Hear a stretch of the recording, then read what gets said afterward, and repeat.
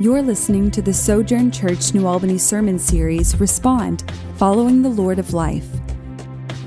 In this series from the Gospel of Matthew, we learn to be grounded in the presence, promises, and power of Jesus, finding faith to follow the Lord of Life as He makes all things new again. Now hear the word of the Lord. But when the Pharisees heard about the miracle, they said, "No wonder he can cast out demons. He gets his power from Satan, the prince of demons." Jesus knew their thoughts and replied, "Any kingdom divided by civil war is doomed. A town or family splintered by feuding will fall apart. And if Satan is casting out Satan, he is divided and fighting against himself. His own kingdom will not survive. And if I am empowered by Satan, what about your own exorcists? They cast out demons too, so they will condemn you for what you have said. But if I am casting out demons by the Spirit of God, then the kingdom of God has arrived among you. For who is powerful enough to enter the house of a strong man and plunder his goods?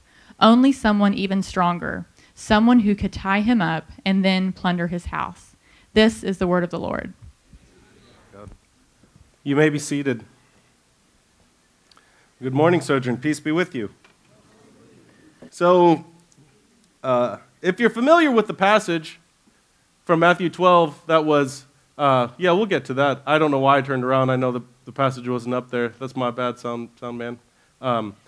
It's a weird passage, and there's lots of rabbit trails that you could go down. So we'll talk about it here in a second. The person that is healed here is demon-possessed. They're deaf. They're blind. After this healing, Jesus talks about the unforgivable sin. So I guess this is the big one that is like you're permanently out. Anybody ever lose sleep over that one? The blasphemy against the Holy Spirit? Where are my youth group people at, right? You heard the one youth group, or you read Frank Peretti. Remember those books? Whew! There's satanic powers at work, the supernatural miracles of Jesus. There's a lot that's worthy of interest, but there's a lot of things that could pull you down these rabbit trails that could cause you to miss the primary purpose of this passage in Matthew. We're going to touch on all of the rabbit trails, but we don't want to miss the main point. So most of us, when we think of spiritual forces or spiritual warfare, or whenever we put the S word in front of stuff, spiritual, we tend to think of it in terms of what a thing is made of. So if it's a spirit, it's ephemeral, or it's like a ghost, can float through walls, or you can't see it. We think that spiritual refers to what something is made of, and that's kind of true, but at least as far as the Bible is concerned, the supernatural worldview of the Bible, spiritual more refers to where something is from. So the domain that it's supposed to be in. So the heavens are the spiritual realm, and that's a place.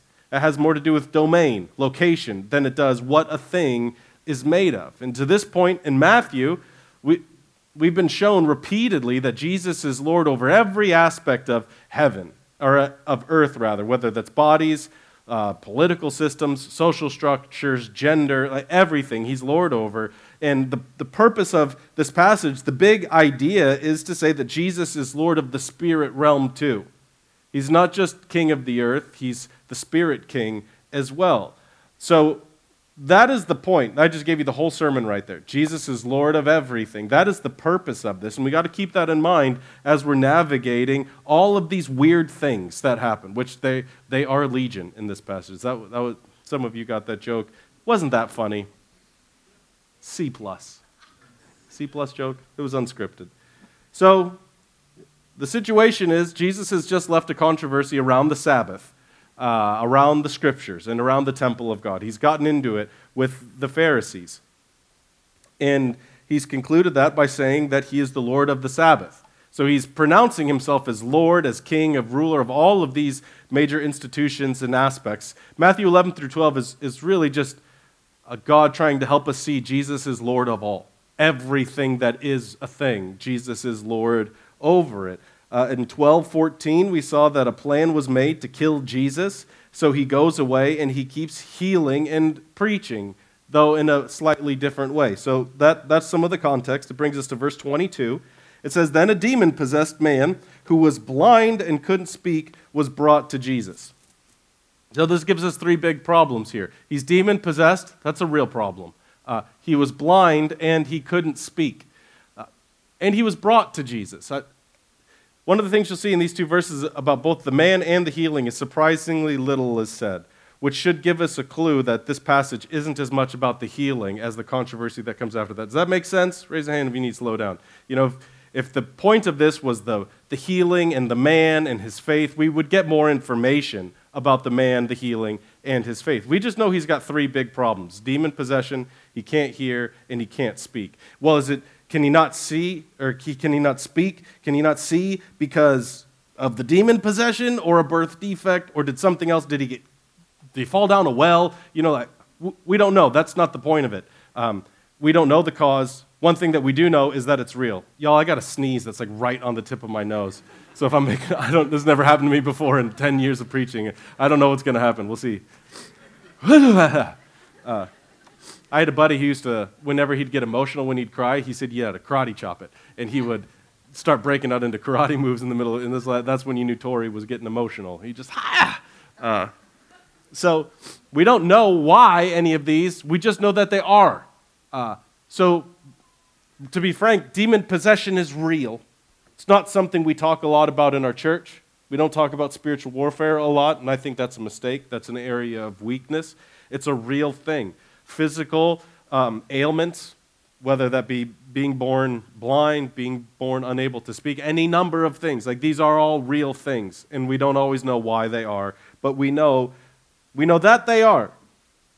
Now we get to one of the most matter-of-fact healings in all of Matthew's gospel. 22 continues into 23. He says, he healed the man so that he could both speak and see. Isn't that funny? Like, the blind man who couldn't talk, it says he healed him so he could both speak and see. You know, he healed the problems. Well, I think that's funny. The crowd was amazed and asked, could it be that Jesus is the son of David? You see how we get nothing about the man or his faith? We don't get anything about how Jesus healed him, the process. We don't get any sense that there was like a dramatic show of power. Just he healed him, and the crowd said, could this be the one? They're showing the proper response to the miracles of Jesus. This is what is supposed to happen when miracles happen. Could it be that Jesus is the Son of? Could it be that he is the promised one? So that's all we get on the healing. That's the whole thing. That's all we get about the guy, and that's all we get about the healing. Again, because that's not the point of the text. The healing isn't as much the point of the text as the controversy after and what it says about Jesus. So, verse 24, we get the response of the religious people. When the Pharisees heard about the miracle, they said, no wonder he can cast out demons. He gets his power from Satan, the prince of demons. This is another. I think this passage is so funny. It's so relevant to what we do right now. They can't argue with what's happened, right? They don't say, the Pharisees weren't so sure about what happened, so they wanted to go talk with the eyewitnesses. They couldn't deny the power of Jesus anymore. It happened, and it was obvious. So when they couldn't deny the power of Jesus, they attacked the person of Jesus. It's called an ad hominem argument, or an ad hominem attack. That's where when you can't engage the idea with somebody, then you have to attack the person themselves or their character. And if you're like, I don't understand what this is, I don't know what you're talking about, then you pay no attention to politics right now. And so let's just all get uncomfortable together, right? Like, I don't know if you know this, but this is a profoundly purple room. So, thanks be to God, right? Like, I'm thankful for that, but if you're like, oh man, like this was about a month ago, in the same week, I got asked like who was the liberal organization that was putting all this pressure on me, and then where are my conservative fascist roots coming from? And you're like, I can't win, So but listen, here's what I mean. Here's when you can't engage somebody on it. Have you noticed we can't disagree politically anymore? Like, I would so love to have a church night where we all gather and we get a couple of representatives and do this thing that used to be called debate, where we would exchange ideas. But I'll be honest, I don't think we could handle it, you guys. I think it would blow up the church when we kind of like saw you put faces to names and who believes what. Because here's what happens. You can't just say, I'm going to say statements that have been in public domain or whatever, that actually said about politicians. You can't say things like, I disagree on her economic policies. I don't know if that's the way that I think. I don't know if that's what the government is for. Let's talk about, instead, you say, do you know she's part of a vampire baby-eating cult? Oh, y'all laughing. Some of you know who I'm talking about. That was said about a presidential candidate. You can't say, I'm not sure I agree with his foreign policy. You have to say, he's an anti-American who's trying to undermine the United States of America and destroy the Constitution. You can't just say, I disagree with him. The point is, when you can no longer engage in an idea, when you're enslaved to your own ideology, which is what the Pharisees are here. They have already planned to kill the Messiah, and they're not dumb enough to, what a bind it puts them in if they're like, you know what, I think Jesus might be God, and we've got this plan to kill him. I don't know, should we do it? Should we not? You can't say somebody is God while you have your plan to kill him. They've already decided he can't be Messiah, and it puts them in this bind where they have to do crazy things, like say he's got satanic power. Once they conclude that he can't be Messiah, then they have to attack the person. They can't deny the power of the miracle that they've seen, so they have to attack Jesus himself. And Jesus has three very plain, direct responses to this. The first one, he simply says it's illogical. So in verse 25 and 26, Jesus knew their thoughts and replied, any kingdom divided by civil war is doomed. A town or family splintered by feuding will fall apart. And if Satan is casting out Satan, he's divided and fighting against himself. His own kingdom won't survive. You see what he's saying? He's like, guys, this makes no sense. This is a stupid strategy. Why would Satan use his power to overthrow himself? He's like playing the quit hitting yourself game. Remember that when you were a kid? It makes no sense. So he says it's illogical. He says it's inconsistent. This one I think is very funny. He says, if I'm empowered by Satan, what about your own exorcists? They cast out demons too, so they will condemn you for what you've said. Jesus is acknowledging he's not the only one that casts out demons. And he's saying, yeah, like, what about Phil? What about Phil who's in the synagogue? He cast out a demon yesterday. Was that Satan too? The guy that you pray with? The guy that dresses just like you? The guy who's, your fellow co-worker? He's saying if what I'm doing is by the power of Satan, and what y'all people are doing is by... It doesn't make any sense, guys. Your own buddies are going to get mad at you for saying this. And then finally, he says it's bad theology. As a side note, the inconsistent bit, yeah. This is the kind of stuff that happens when you're enslaved to crazy beliefs. You just have to make irrational statements. If you've already concluded somebody is all bad, then it doesn't matter what they do or what they say. So listen, this will be my last thing about politics, I'm pretty sure. Because I don't like talking about politics. It's like the email guarantee. If I talk about politics, and most of my life is about managing my email inbox. If you cannot receive any bad news about your guy or your girl, the person in your party, if you can't look at anything and say, that's a problem, you're a slave. If you can't look at the guy or girl on the other side who you hate, which Jesus has things to say about that, and you can't say, well, that was a good idea. That was positive. If you can't say anything good about the people on the other side, you are a slave. And part of what that slavery looks like is you'll be forced to draw crazy conclusions whenever good news is in your face. Does that make sense? You just can't tolerate that maybe this person who's this awful baby-eating vampire, one idea was good, and something good happened there. So we just draw the conclusion. They're doing something totally crazy. Their own team casts out demons, and they say something that indicts themselves. You say crazy things when you're enslaved to an ideology or a belief that's made, regardless of the information or the evidence. So then finally, it's bad theology. 28 and 29. If I'm casting out demons by the Spirit of God, then the kingdom of God has arrived through you. For who's powerful enough to enter the house of a strong man and plunder his goods? Only someone even stronger. Someone who could tie him up and then plunder his house.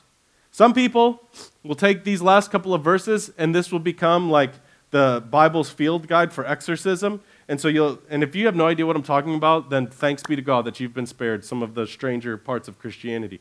But they'll take this verse as, here's how to bind up the strong man. Who is the strong man? How do you bind up the strong man? How do you find his name? And how do you throw him out? And maybe that's useful, but that's not what this passage is about. That's not what these verses, it's not a strategy for demon possession. The purpose here is for Jesus. He's saying, listen, you guys, if this were the spirit of Satan, then why is the kingdom of God breaking through? This passage is about Jesus asserting his lordship here. Because listen, if someone broke into your house, imagine you got a 5-year-old kid. Someone breaks into your house. You don't shake your spouse and say, wake up the 5-year-old to stop the burglar. That would be absurd, right? Because the 5-year-old, unless it's a 4-year-old breaking into your house, the 5-year-old probably isn't going to be able to turn away the burglar. Amen? Correct? What do? You wake dad up, and dad gets a shotgun or a baseball bat or whatever you have in your home, or you call the police. You have to get someone more powerful to overthrow the evil that's invaded your home. That's the point that Jesus is saying. It cannot be the power of Satan because Satan won't work against himself. It can't be the power of Satan because you guys do the same thing. And it can't be the power of Satan because only someone stronger than Satan can overthrow the works of Satan.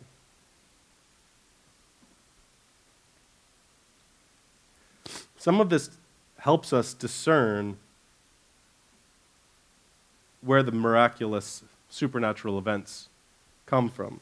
Because the rest of the Bible, Jesus himself here, he's acknowledging other people do supernatural works. Other miracles happen outside of the hands of Jesus in the Bible. So how do you know? How do you discern where these things are coming from? Are they good or are they bad? This went moderately well in the first service. I'm going to try it again. We're going to do a little crowd participation. So Jesus says, if a miracle is empowered by the Spirit of God, then the kingdom of God has arrived. So we think about every kingdom that's ever existed in human history. What has been the one reality that's been true of every kingdom of all time? What has been true? What's existed in every kingdom of every land of all time? The one similar theme. Anybody? A what? They fail, yeah. Let's think positively. Christians love talking about bad stuff. What's been the one good thing? Who has been present in every kingdom? What kind of person? Somebody said it, a king, right? A king. You can't have a kingdom without a king. So the clearest evidence that, see how it didn't work so well? But you guys kind of get it, right? That for a kingdom to be present, the clearest evidence of what kingdom is present is the presence of the king. Does that make sense? If it's the kingdom of God, we would expect the presence of God to be there. What does that mean? Well, what's happening is that eliciting the worship of Jesus, who is the king. Is it making people love Jesus more? Is it inclining them to trust Jesus more? Is it moving people to let go of more and obey Jesus more? So, in other words, the fruit of a miracle, or the source of a miracle, is discerned by the fruit of the miracle. If something miraculous and supernatural happens, is it moving people towards Jesus or to a platform, a person, a ministry? I don't want to indict all of these. This is my own kind of personal thing, but just like be careful of first name, last name ministries. You know what I mean? First name, last. If I ever start jonahsageministries.com, y'all just fire me, okay? Just be done with it. Just be careful when a work, a word, an activity is moving people to trust a person or elevate a man or a woman or a brand over King Jesus. This is in part why the Pharisees get so uncomfortable, because the work that Jesus does is moving people to worship Jesus, or at least consider it. And there's the threat for the Pharisees. This is the first time crowds are acknowledging Jesus could be Messiah. They're responding the way Jesus intended. You look at what he said to John the Baptist's followers in chapter 11. He says, if you're uncertain, go look at my words and go look at my works. This is what's happening here. They've seen what he's done. They've heard what he said. And they're beginning to consider that he could be the Messiah. And it is this rejection of Jesus by the Pharisees, this obvious, it's clear, power has broken through, people are responding, and the Pharisees utterly pervert the values of the kingdom because they say that which is God himself is satanic. That which is good and true and beautiful and healing and redemptive, they call it evil. This is what Jesus says is absolutely intolerable.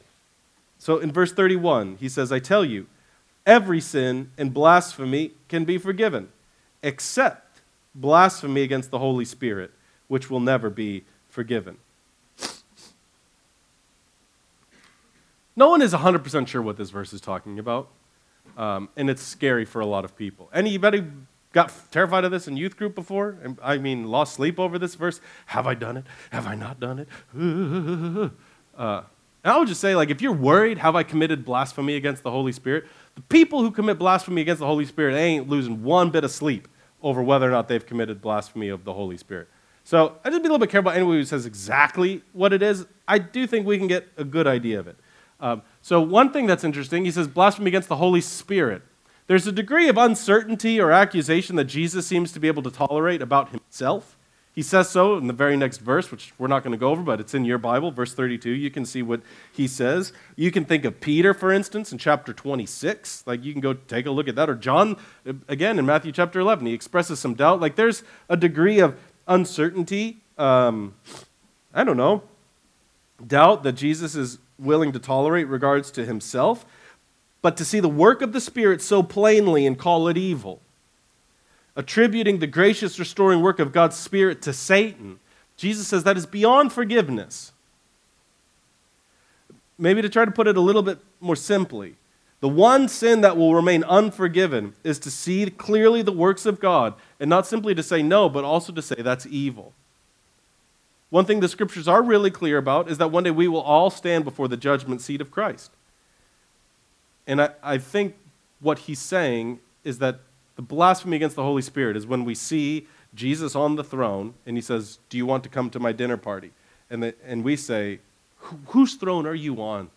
Look at Satan up there. I don't want anything to do with you. You know, it's a blatant rejection of that which is obvious. And think about some of the stories. Who are the people that don't go to the great banquet feast? We'll look at the parables pretty soon. Jesus invites all these people to come to this fancy wedding dinner, and you know who doesn't come? He doesn't say, hey, you guys over here, you're not invited. I'm sorry. If you got this color hair, you're not invited. It's the people who got the invitation and said, no, I don't want to come. Those are the people who didn't go to the party. So maybe the simplest way to put it is the sin that remains unforgiven is the sin for which forgiveness is refused. Does that make sense? Who doesn't come to the party of God? The people who say, I'd rather not.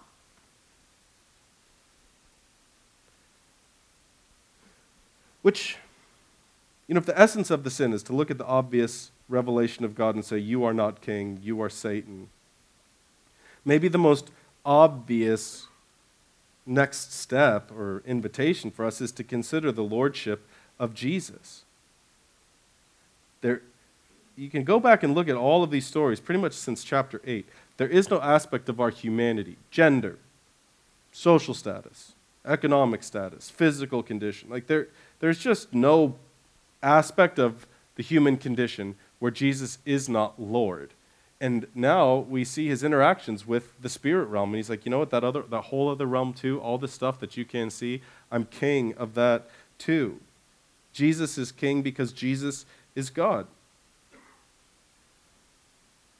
So that's perhaps the most fundamental invitation. Have you acknowledged Jesus is Lord?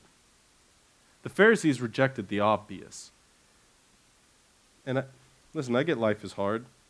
If you ever, I don't know, if you're talking to one of the pastors and you're like, why do their faces look that way?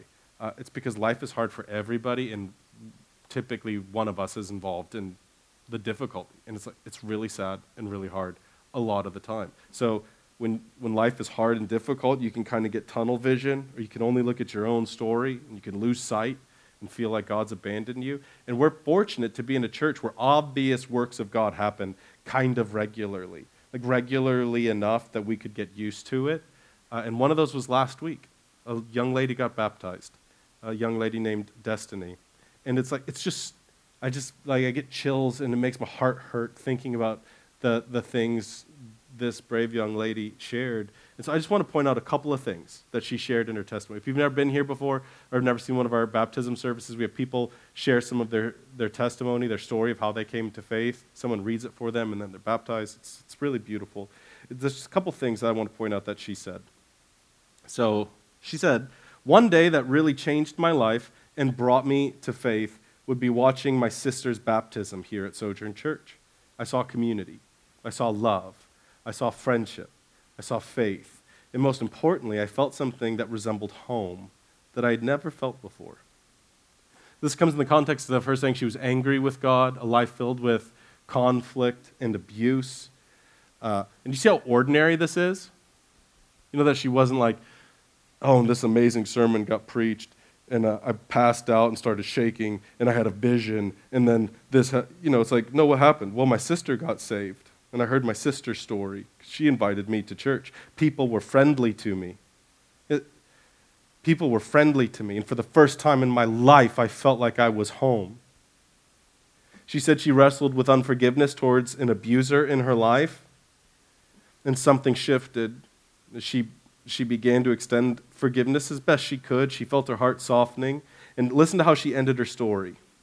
She said, I felt like I was undeserving of being baptized because I wasn't good enough. I wasn't perfect. I'm thankful to have now realized that I'm absolutely worth it and loved, no matter how imperfect I am, no matter how many times I fall. I know that I can get back up with God's help. This is why I can now declare Jesus is Lord.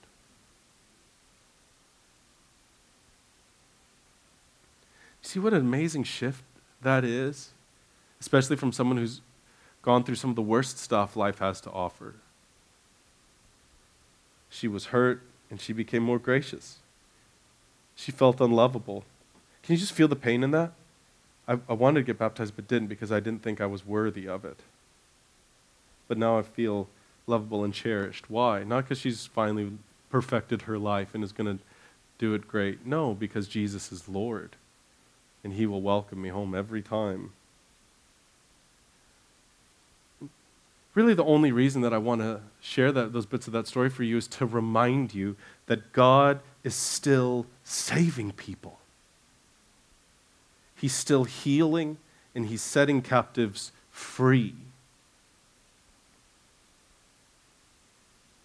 If you look worldwide, there has never been a time of greater revival, of greater conversion and discipleship in the church than where we're living, when we're living right now. There's been no greater number of people getting saved. And sometimes it's like, oh, let's get our strategies going. And like the revivals that are breaking out in the Muslim parts of the world, anybody have a guess of what like the number one reported means of conversion is in the Middle East right now? Dreams. We have people from our church that someone comes up to them on a mountain and says, I had a dream where Jesus came to me. And he said a white man was going to come and tell me everything I needed to know about life. You're white. Never seen a white person before. And here we are in America, and I'm not trying to downplay the difficulties of our lives. We can just lose sight of what's happening. It costs us so little to go to church here. It costs us so little to follow Jesus. And there's parts of the world where, and all I want you, I'm way off my purpose of my sermon here. I just want to remind you that Jesus is still at work. He's still saving people. He's still healing people. He's still setting people free. So have you confessed Jesus as Lord? And if you have, here's a weird phrase I want you to stick with. I would encourage you to test the spirits in your life. How do I know if it's Satan's sin or just the world? I'm not really sure. And sometimes I'm not really sure if it matters or not. Here's what I mean by testing the spirits in your life. Think about those unseen realities pulling at you, like with Destiny's story, anger and bitterness, unforgiveness. What are these things that are just kind of draining you or sucking the life from you? These things that you feel pulling at you, people, places, habits. You test them by asking, is this driving me to love Jesus more? Is this thing, this place, this routine, is this causing the kingdom of God to break through? And if it's not, if that person, if that place, if that habit, then let it go and come to Jesus. Ultimately, the way we break free of those spirits, those habits, those wounds, we have to have someone stronger come in the house and throw them out. You see that? Who is the stronger person? Jesus. And maybe you need a therapist. Maybe you need to talk to the pastor. But at the end of the day, The person that will come and bind up the strong man in your life is Jesus. So call on the name of Jesus and give him lordship over your whole life. And that's a risky thing, I will tell you. If you let him in and give him free reign over your life, most of us will be like, oh, Jesus, I'm in this mess with my kids. Help me out with my kids. Or, oh, Jesus, I'm in a mess with my finances. Help me out with my finances. We want to give Jesus, you can play over here, but not my politics, Jesus. Let's not go crazy. Not my sexuality, not my money, not my, whatever the thing might be. Like, to say, Jesus, come into my house, bind up the strong man, and throw him out. He might rearrange the furniture. Let the reader understand. He might say the wallpaper has got to go. It may not be an entirely pleasant process on the front end. Because here's another way I'll put it. I'm sorry if this offends. If you've been doing something dumb for 20 years, so this kind of area of dumbness is a pattern. And what do I mean? I mean things where you're not trusting God. You're just not listening to him and his instructions. You've just been stubborn. And you've done that for 20 years, and you're like, man, I'm kind of hyped up right now. I'm going to go change. Like, a 25-minute sermon does not have the power to change 20 years of this habitual way of being. And when you start trying to do something different, it'll be painful and disorienting and foreign. But them's the breaks, y'all. Like, you can't remodel the floor plan without taking some walls down. So if you want Jesus to come in, if you give him free reign of your whole life, I promise you it will cost you something. I promise you it will be disorienting and confusing. But it will also produce life. It will produce freedom. It will produce joy. Psalm 16:1, pleasures, O Lord, are at your right hand forever. The promise of obedience is joy. The invitation of Jesus is ultimately to a wedding feast. So, invite him to your home. Give him free reign of your life. Call upon the name of Jesus. Submit to the Spirit King. Receive what he's done for you and follow him. That's the message of the passage. It's confusing. It's disorienting. We won't always expect the invitations, and they'll feel unnatural. And so, we root ourselves. It's funny how Jesus calls us to remember his ways, his paths, by doing something that sounds very strange. What's the first thing we say when we talk about communion? What's the first thing we remember? I heard enough of it. On the night he was betrayed. When you remember God's cosmic plan of salvation, the first thing you need to remember, it happened on the night he was betrayed. Is that how you would do it? Like, is that the story you would write? The whole thing is upside down. If you were a righteous king, Lord of all, offended by this small creation, wouldn't you be tempted to just wipe him out and start over? But what is it? He comes near. On the night he was betrayed, he takes something incredibly ordinary. We'd see it every day. He thanks God for it, even in its simplicity and ordinariness. And he says, this is my body broken for you. Eat this bread and remember what the king has done for you. After the meal, he took a cup of wine and he said, this is the cup of the new covenant, sealed with the shedding of my blood. What does that mean? This is the cup that reminds you of your relationship with God, that's sealed not by your religious performance, but by the blood of Jesus. Our tradition at Sojourn is to come forward and rip off a piece of bread, dip it in wine or juice. Wine will have a piece of twine wrapped around it. There'll be stations in the back, up front, and gluten-free elements to my left and your right. I'll pray for us, and then Christians, let's come remember our great hope together. Let's pray.